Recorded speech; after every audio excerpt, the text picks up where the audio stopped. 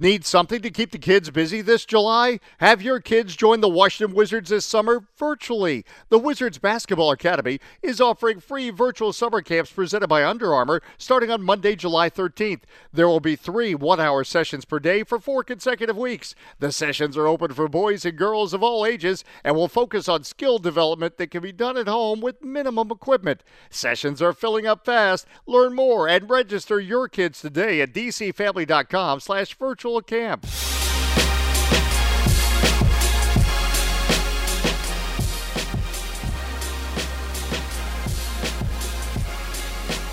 Welcome to another episode of the Off the Bench podcast presented by the Alibaba Group and part of the Wizards Podcast Network. All podcasts on the Wizards Podcast Network are available wherever you get your podcasts and are featured on Wizards Radio 24/7 and the Wizards app. You can follow the Wizards Podcast Network on Twitter at WashWizardsPN, and please subscribe, download, rate, and review wherever you listen. I'm Jackson Filio, and on today's episode of Off the Bench, Zach Rosen, Chris Gehring, and I break down everything you need to know about Thursday night's NBA Draft Lottery.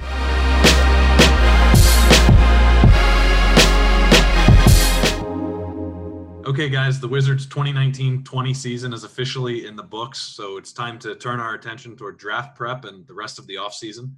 Today, we're talking all things lottery. We'll take a look at things from a league-wide perspective, talk about where the Wizards can land and what that means relative to this year's draft class specifically.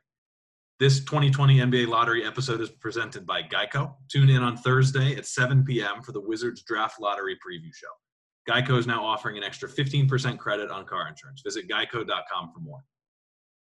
Let's start really generally, guys. What jumps out to you guys when you think about this year's lottery specifically? It's funny because usually in person, it's the most exciting night of the season. And now that it's virtual, it's almost like less exciting. The actual presentation of it, it's very mundane, the process of how it's done. We don't have to dive too much into the nitty gritty of how you actually, get the odds to line up and all that. But it is the starting point of the offseason for most of the teams that have been eliminated from the playoffs, unless you traded up your lottery pick or, or something else has already happened big in your offseason. This is the starting point. So, the Wizards season ended a week before this, so it's kind of the perfect segue into moving forward for Washington.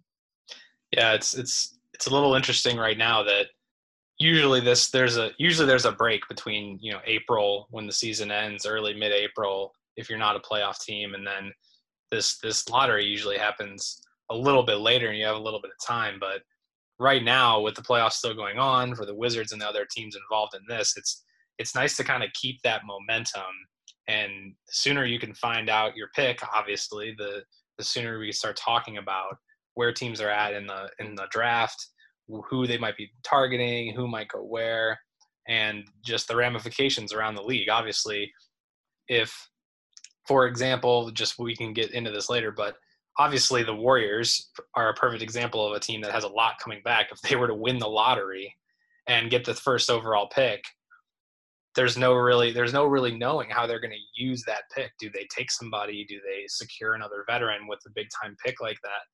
There's all kinds of ramifications that come off of this night on Thursday night. And so the Wizards are no different. Certainly they have plenty of veteran all-star talent coming back to the roster next season as well.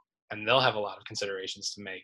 So that's the fun part, is the immediate aftermath of everybody scrambling to think about, okay, now what are the top 5 storylines? Because it totally changes from the second before you find out who the top 4 are, or who missed the top 4, and the second you find out that the order is set.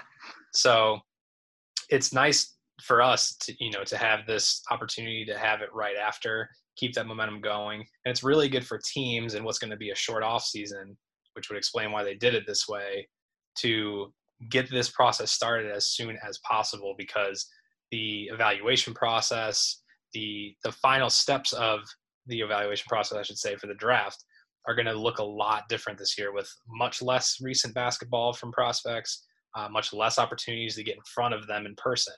So all of it's going to change, and it kind of puts everything where the draft's concerned into hyperspeed, and that's how where we're at now for Thursday night.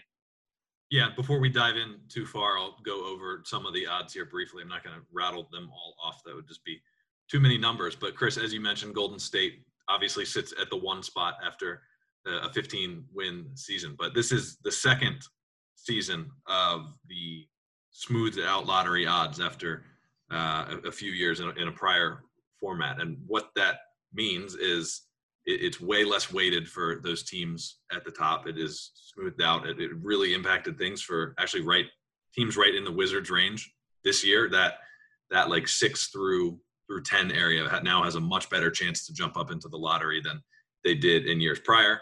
And the other big change was at the top. The top 3 teams all have the same odds to land somewhere in the top 4 rather than it being descending from 1 to 2 to 3 to 4. And the third thing is that the lottery now determines the top 4 rather than just the top 3. So as we saw last year where there was a lot of movement with New Orleans and Memphis and the Lakers, this new setup is prime for some movement. So while the Wizards do sit at 9th with a 4.5% chance for number 1 and a roughly 20% chance to jump up into the top 4, those odds aren't bad, especially considering what they would have been a few years ago. And there's going to be movement. It's not going to be just the order that you see the teams listed in now. If you look at one of the draft lottery charts, so it makes things a lot of fun. And if you look at these 14 teams, there's a lot that can change about the layout of the league on lottery night. Whether it's, Chris, like you said, the Warriors, who are going to quickly rebound. They are not going to be drafting in the 1 spot or going into next year's lottery in the 1 spot again. There's a team like Washington that's going to be bringing back John Wall and a healthy Bradley Beal and ready to roll with a young core and a new piece. And then there's other teams that made a mark in the bubble, like Phoenix and Memphis and New Orleans. All these teams are back in the lottery. And while we all just watched what were semi-successful seasons from those guys, obviously they'd rather be in the playoffs, but they now have a chance to land a pretty substantial asset. Yeah, and like you said, 3 teams moved up last year in the new format. I think it's kind of anybody's opportunity, really. It's almost scarier to be because, number 1 is a top 5 guarantee, but it's almost scarier to be in that top 5 knowing that someone ahead of you that has lower odds could jump you and, in fact, affect you and move you back. I think this draft, and we'll get into it, has tiers. I think the first tier is a lot above the second tier, so that's a big thing to keep in mind here. But anything can happen. I mean, the Wizards move up, that's awesome. If they stay put or move down a slot, they've proven, this past season they were in that exact same position and found Rui Hachimura just fine. Tommy Shepard said he likes about 17 prospects that are projected in the first round. So I think he feels good about the draft. But yeah, moving up means a lot. It becomes a trade chip. It allows you to kind of have a bigger selection of who you want to bring in. So different year, different prospects, a lot of international guys. So it's going to be interesting, and Thursday really gets it going. Yeah, Zach, I totally agree. I think that in the top 4, there are plenty of players that maybe any team, you never know, any team can think, okay, this is actually a guy that we can get right now on a rookie scale that can contribute to a contender right now.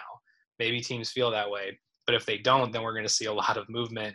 We're going to see a lot of trades, and it'll just be a totally interesting dynamic that we'll see all play out, and probably start to play out shortly after Thursday. We'll start hearing about who wants to move and why, and that'll be the best part of this. I think that the Wizards in particular, obviously we talk about them all the time. This is a Wizards podcast. I think that Tommy Shepard in particular will have a very, very interesting – he'll have an interesting outlook on this draft if the Wizards are able to jump into the top 4. And he'll have a lot to think about, and certainly will field a lot of offers, knowing that the Wizards have they certainly have their core with John, Brad, hopefully Davis, Thomas Bryant. They have a kind of a core in the making and already solidified, and teams know that. So he's going to have a lot of options, both obviously in the talent that's at the top of the draft and with teams that want to jump up and grab some of those, the top maybe 1 through 5 or so in this draft. So we'll see what happens, but we'll be able to react to it soon enough and kind of get the lay of the land.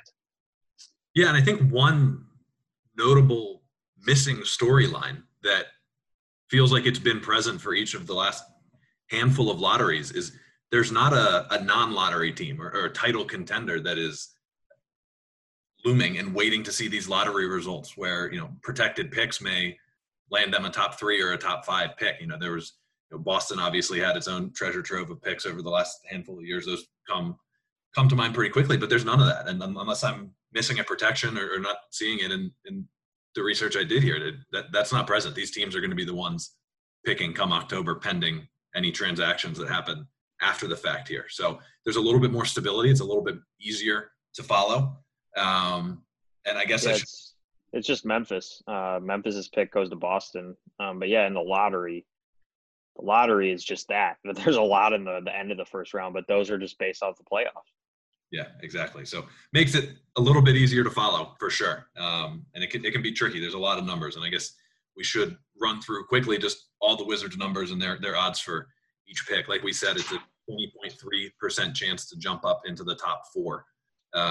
That's combining all their odds. So that's a 4.5% chance for 1, 4.8% chance for 2, a 5.2% chance for 3, and a 5.7% chance for 4. Odds are 50.7% chance they'll just sit right there at 9, and then there's about a 29% chance of sliding to the 10 or 11 or 13 spot, which unfortunately did, as you guys mentioned, happen last year. They slid from 6 to 9. So you hope that doesn't happen, but as Tommy Shepard has been mentioned a couple times, it's a deep draft, and there's a lot of guys that he likes, and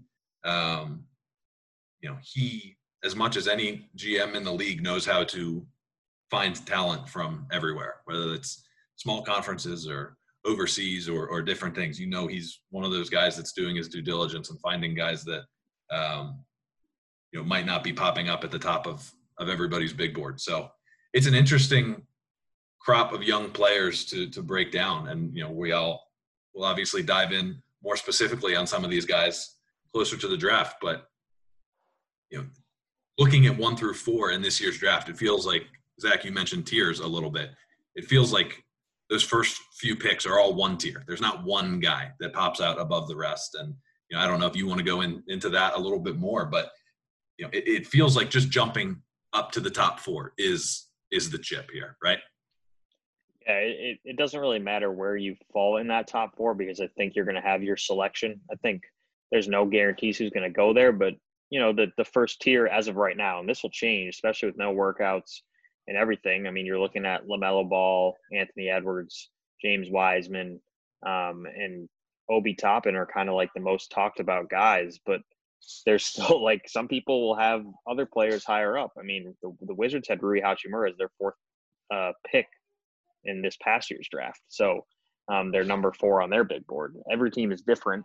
And we'll see. I mean, there's a lot of international players which are always going to be different from each team, unless it's like a Luka Doncic. So yeah, I mean, my last note would be this is going to change a lot from now until October 16th. But the most important thing is that what pick you're going to have, and you can start talking trades once the playoffs end. I know it's going to be like 3 days before the actual draft, so you're probably going to see a lot of action that week as well. But yeah. And then free agency right after that. Like, we've mentioned it a few times. Like, this offseason is going to be wild. So it'll be really, really fun to watch over the next month or two how front offices prepare. I mean, scouting out these draft prospects, there's not going to be in-person meetings in the same way there was years before. There's not going to be a combine in the same way there was in the years before. It's going to be really, really challenging, and these guys are going to be scrutinized in a different way prior. Going a little bit deeper on those tiers, it's once you get beyond those top 4, it's then every team will rank certain guys above others, but then it's this crop of like 6 or so guys that are kind of in a larger tier 2. So it feels like in the Wizards range, it's not as scary to maybe slide a pick or 2. Chris, what do you think on that front, just in terms of why it may not be the end of the world if the Wizards either stay put or slide 1 or 2 spots? Yeah, I think this was also mentioned maybe on the last pod a little bit, but the 2 things that stand out to me if the Wizards do stay put at 9, 10, wherever it is in that range, is really that the amount of international prospects in this draft is a strength for Tommy Shepard and his staff. It always has been. He's tuned into that, to basketball in Europe, around the world, and puts a lot of thought, effort in evaluating those guys as much as he can, as fully as he can. And so that work, I think, is probably largely done, and they have confidence in what they know about those players. Certainly with the college guys that are coming out, and you don't have that last push of, man, that guy was big time in the tournament, he locked it down for his team, he really showed up in big moments. All of those things are not really there. But I would also caution a lot of people that most of these boards, a lot of the intel going into a draft is gathered through the regular season, through watching them play in general in normal games, getting intel from coaches about how they practice, how they work, how they think they can grow, where in their game they think they can grow. And so in that sense, and thinking about the roster that the Wizards are going to have going forward, I think Tommy Shepard and his team will still have a lot of good options, because really it would be awesome to jump up and get your pick of Anthony Edwards, Obi Toppin, the really elite talent in this draft. But they also know that a lot of the firepower with the Wizards is on this team already. A lot of the scoring load, a lot of the usage is on this team and on the roster already. And so then they can kind of shift to, okay, what would really complement John, Brad, Davis, Thomas? Where is a place that we could really use a specific skill set? And I think that they'll do a good job of finding that in the second tier and beyond of this draft. And maybe even with that second round pick, they will have that as well. So I think they're going to have a lot of options no matter what. I think Tommy Shepard's always done well navigating the draft board, navigating the off season with trades, with using intel from past years to influence trades to get guys like Jerome Robinson, guys like Isak Bonga and Mo Wagner.